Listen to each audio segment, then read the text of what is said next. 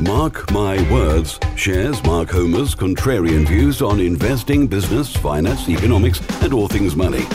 Mark interviews the world's most successful business, finance, and money experts, as well as imparting his knowledge in a factual, direct, and no-nonsense manner. Welcome to Mark My Words, and here is your host, Mark Homer. Hello, this is Mark Homer, and welcome to Mark My Words. Today I'm going to be talking about energy prices. It is a huge topic, especially if you have houses of multiple occupation where you are paying the energy bills.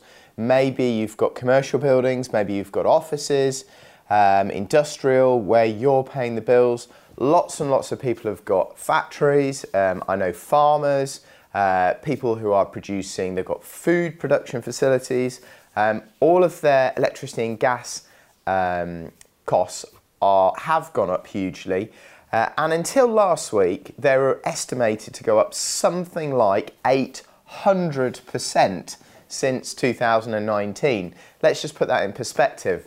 I saw a lady in town like us. She was paying 11-12p for her electricity in 2019, 2020. She runs a little shop. She got a quote for November for her new contract, and the quote was 97p a kilowatt, which is something like 800% increase. Residential supplies are capped at about 30p, so they haven't gone up quite as much. But the underlying wholesale gas price means that, you know, if you are going for a quote now, it is something like 90p. So it is absolutely massive. I was really concerned a couple of weeks ago because our energy bills were going up several £100,000, and you know, there's a lot of stuff that you can do. There's the huge area that you need to focus on. At the moment, I'm going through buildings. I'm finding ways of putting solar on them. So that's PV, photovoltaics, which provides electricity to those buildings for heat and for light. Probably will provide about 30% of the electricity for the building. Maybe feed a little bit back to the grid, or put the rest into some batteries. Payback now is very quick because energy prices have gone up so much. It's looking like payback might be 2.5 years, something like that, whereas it could have been 7, 8, 9 years prior to all of this starting. Other options that we're looking at are heating controls, especially in HMO properties. You know, tenants will come back, press a button, and they'll be able to set the temperature within a reasonable band, you know, within a band of, say, 17 to 23 degrees Celsius. Rather than, as lots of them do, they just set the temperature to 30 degrees and regulate the temperature of the room by opening the window. So we're sort of moving away from that. There are these little systems you can put in every bedroom.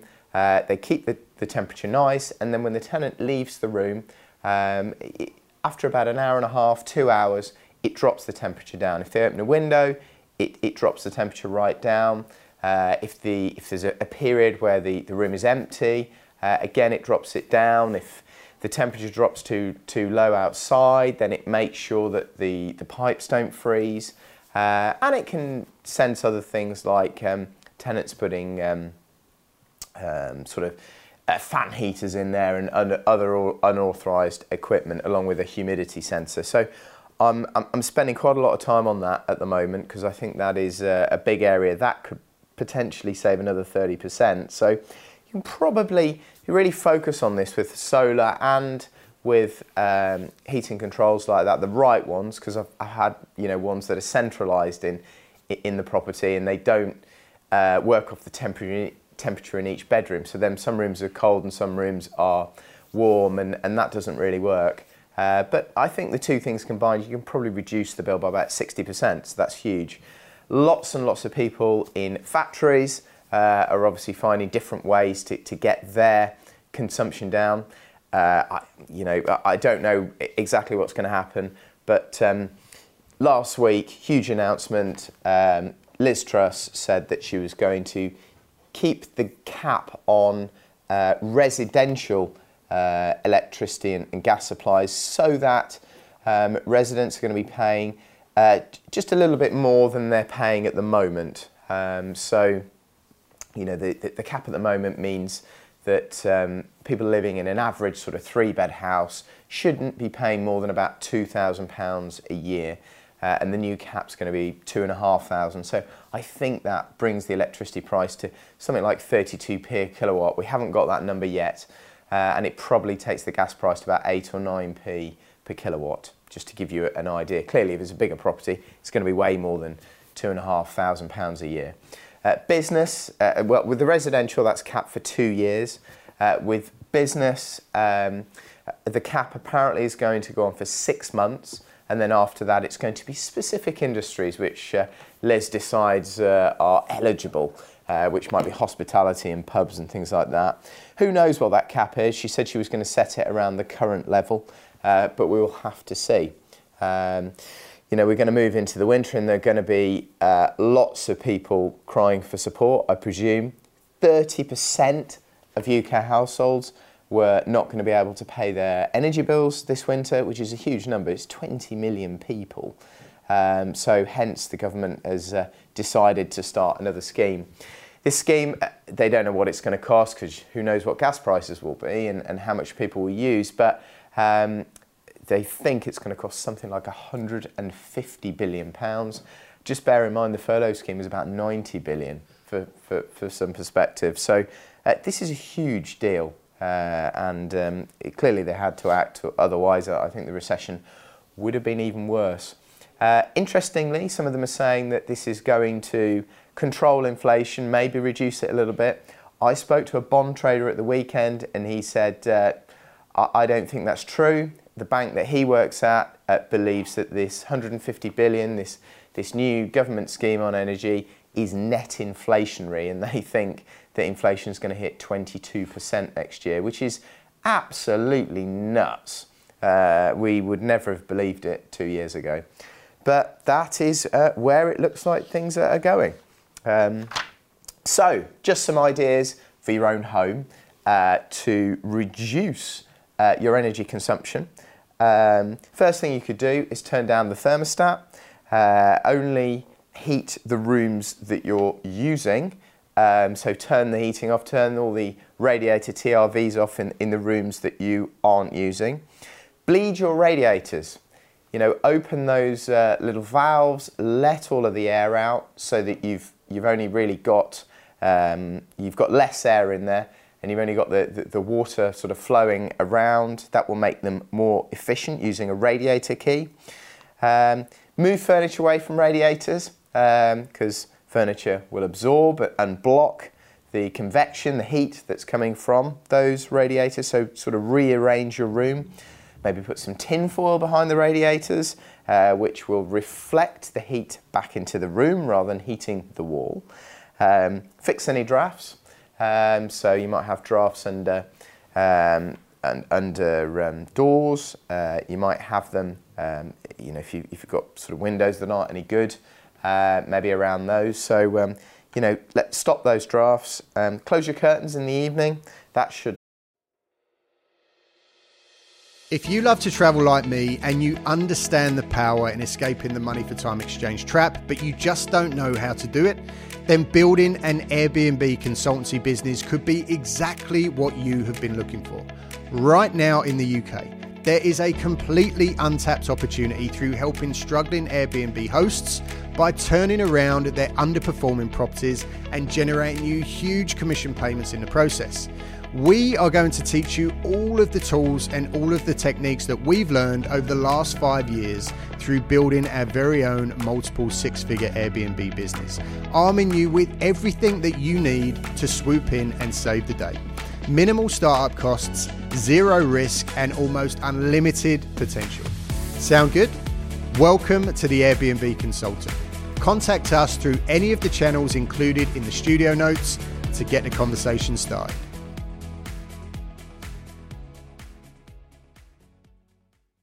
Stop some of the heat going out of the windows and can, according to the University of Salford, it can reduce the heat loss in your room by 17%.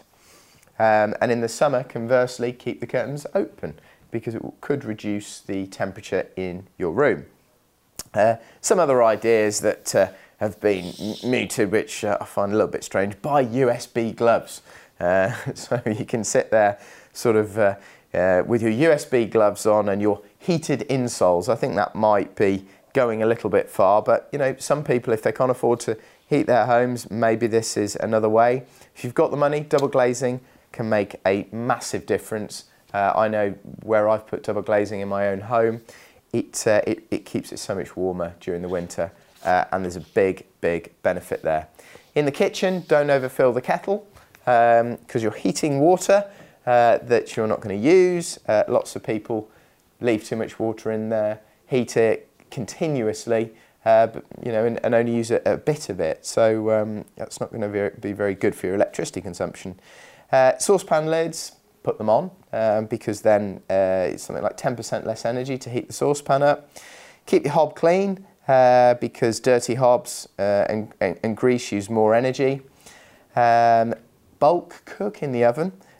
So, you know, if you've got some leftover space in the oven, maybe you cook your meals with, you know, the extra bits, maybe for the next meal, that you then just keep cold. Keep the oven door shut to make sure that, you know, you put enough heat through.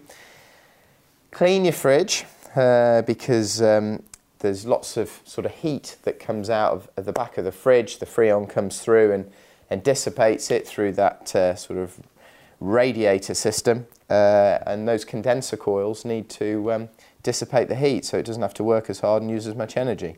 Defrost your freezer is a good idea. Your dishwasher, you know, could be used more efficiently, so make sure you don't turn it on until there's a full load. Use a washing up bowl, which will reduce the amount of water, and you know, unnecessarily heating the water is probably not a good idea. Have a shower instead of a bath. Spend less time in the shower. Change your shower head for one that uses less water. Make sure you turn off taps. Don't water the garden. Turn off lights wherever you can. Put LED light bulbs in all around your house. Wash your clothes on 30 degrees. Use a shorter washing cycle. Dry your own clothes outside. Switch appliances off standby. You know that little red light on your TV, turn it off. Don't charge your phone overnight, and look at energy ratings on equipment that you are buying. Make sure you program your boiler. If you are going to buy a new boiler, get a good condensing boiler. Maybe a smart meter, because you'll only be paying for what you use. Submit regular energy readings. Read it carefully, because you can easily get overcharged. And pay your energy bill by direct debit, because that reduces the cost of your bill. Consumer owner only energy deals can be good. Make sure you're paying the right amount of VAT. We had a lot of suppliers where we were paying too much VAT and we got a refund from that. See if you can claim any benefits. You may be eligible for additional support. Just have a look to Turn to Us, or Policy and Practice, or maybe Entitled to see the calculators to see whether you could qualify for some benefits. Look out for cost of living payments. There's £150 payment to those being made who can claim certain disability benefits, £300 for pensioners in receipt of winter fuel payments, and a one-off payment worth £650 being given to those who can claim certain benefits. In addition, we're all getting the £400 this winter off every energy bill. Make sure you've got that. Have a look on your bill. There's energy debt advice available from the NEA, the National Energy Action, Citizens Advice, Step Change, or the National Debt Helpline. So this crisis has certainly made me focus on our portfolio and how we manage energy. Clearly with HMOs specifically, where we're paying the bills, I've mentioned that we're putting solar on and heating controls. In addition to that, we may start excluding energy bills. Not quite sure how we're going to do that, but that may come, and splitting out the rent from various other sort of elements. So we're trying to encourage tenants to be more responsible with their energy usage, because a lot of them, to be quite frank, don't care and you know, they're quite happy to sort of just use energy pretty frivolously because they're not paying the bills. Some people are saying, oh, they're not going to buy any more HMOs. I suppose in the short term, that's probably a good thing. I'm seeing the rents increasing significantly.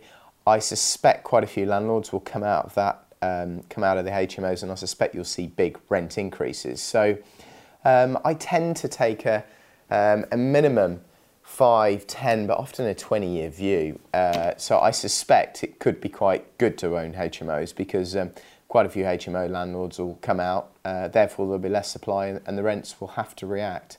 So I don't quite see it that way. I think you have to sort of ride the leaner times in order to get the sort of extra, you know, the bunts later.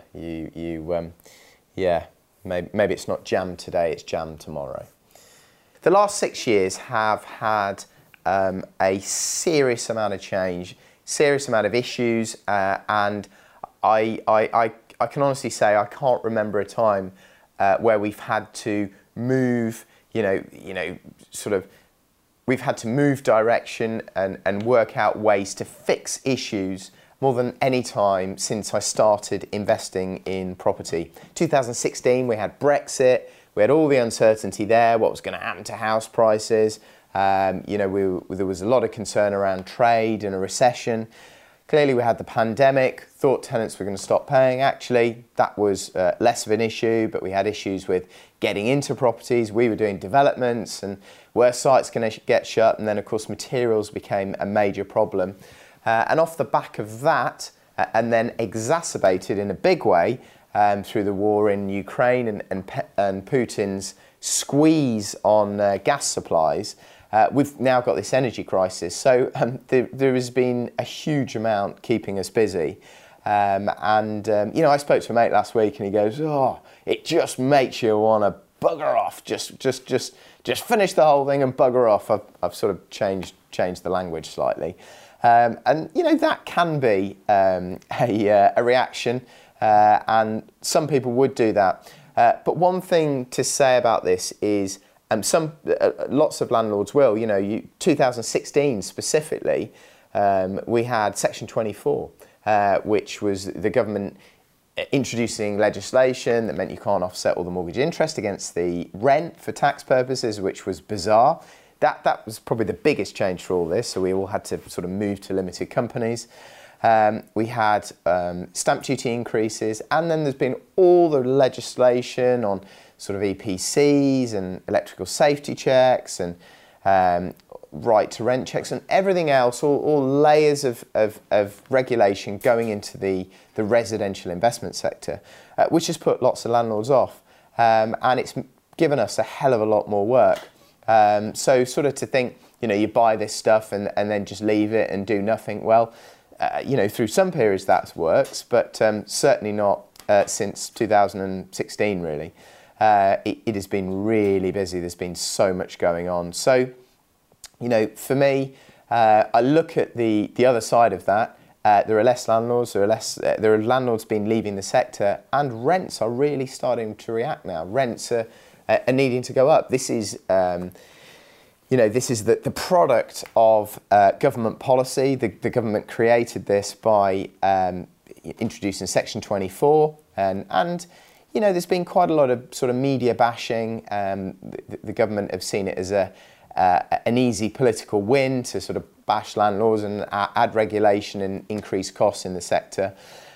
Which is now pushing rents up, and the tenants are paying the price. It's quite naughty of the government. I think they've clearly got clever economists in the Treasury and other parts of Whitehall that will have explained that this, if you reduce the supply of properties in the private rented sector, this is going to be the result. They were told.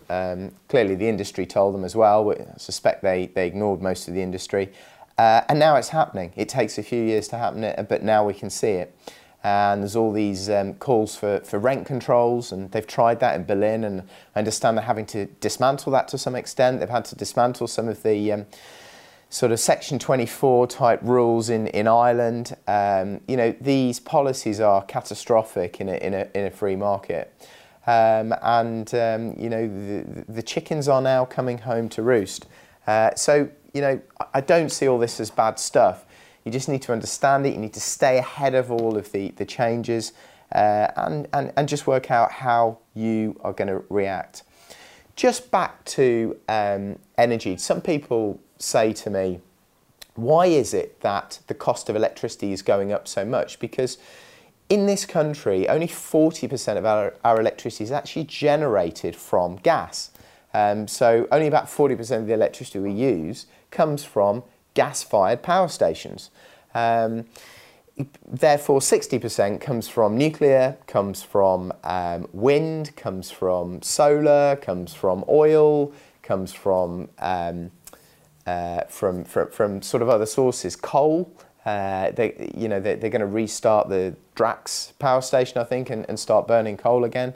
So 60% is coming from all these sources, but all of those sources, the cost of buying them in and the cost of producing electricity from those sources hasn't really gone up very much.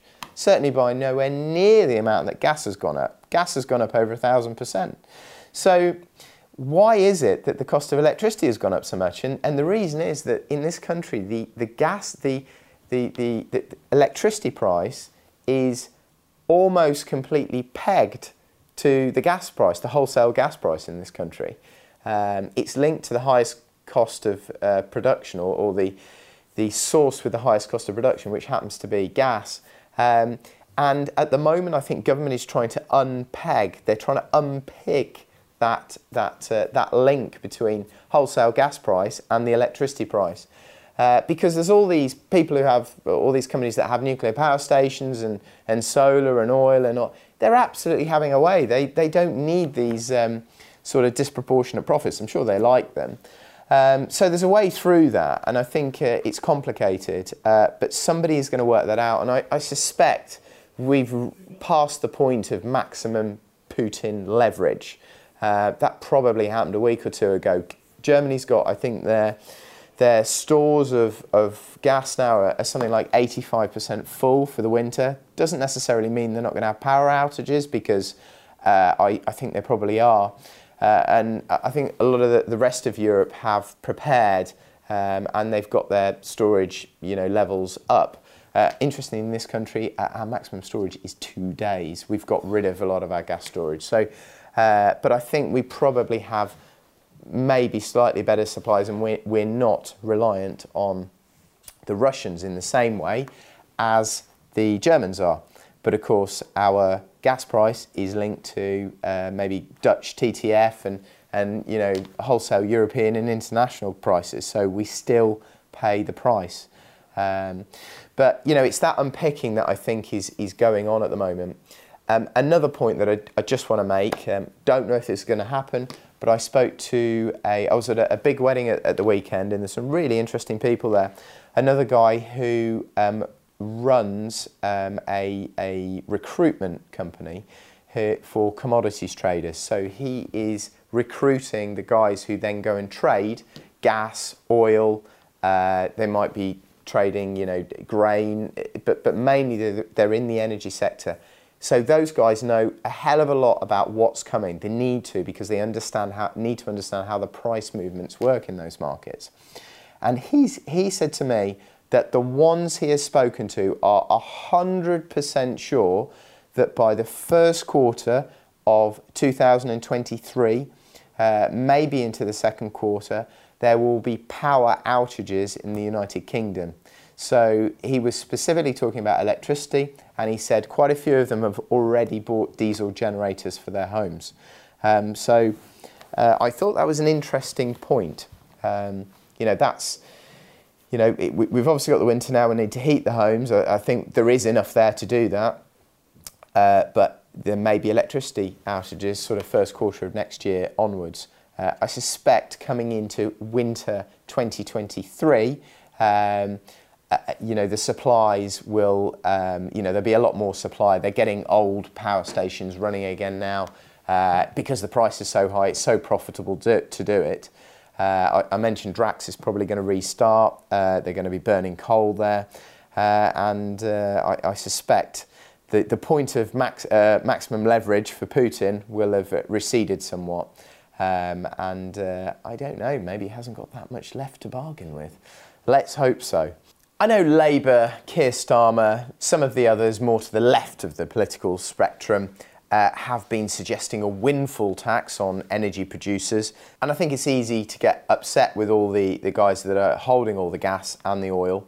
But it's also interesting to just think about who owns the likes of British Petroleum, the likes of Shell, all of these energy companies. They're on the international exchanges. You know, British Petroleum shares are listed on the London Stock Exchange, and the owners of that company are you and I. If you've got pensions, you've got any funds, you know, maybe you've got an independent financial advisor, and he puts you into funds and, you know, various different corporate bonds. Lots of those will be invested in the energy sector, in these types of companies.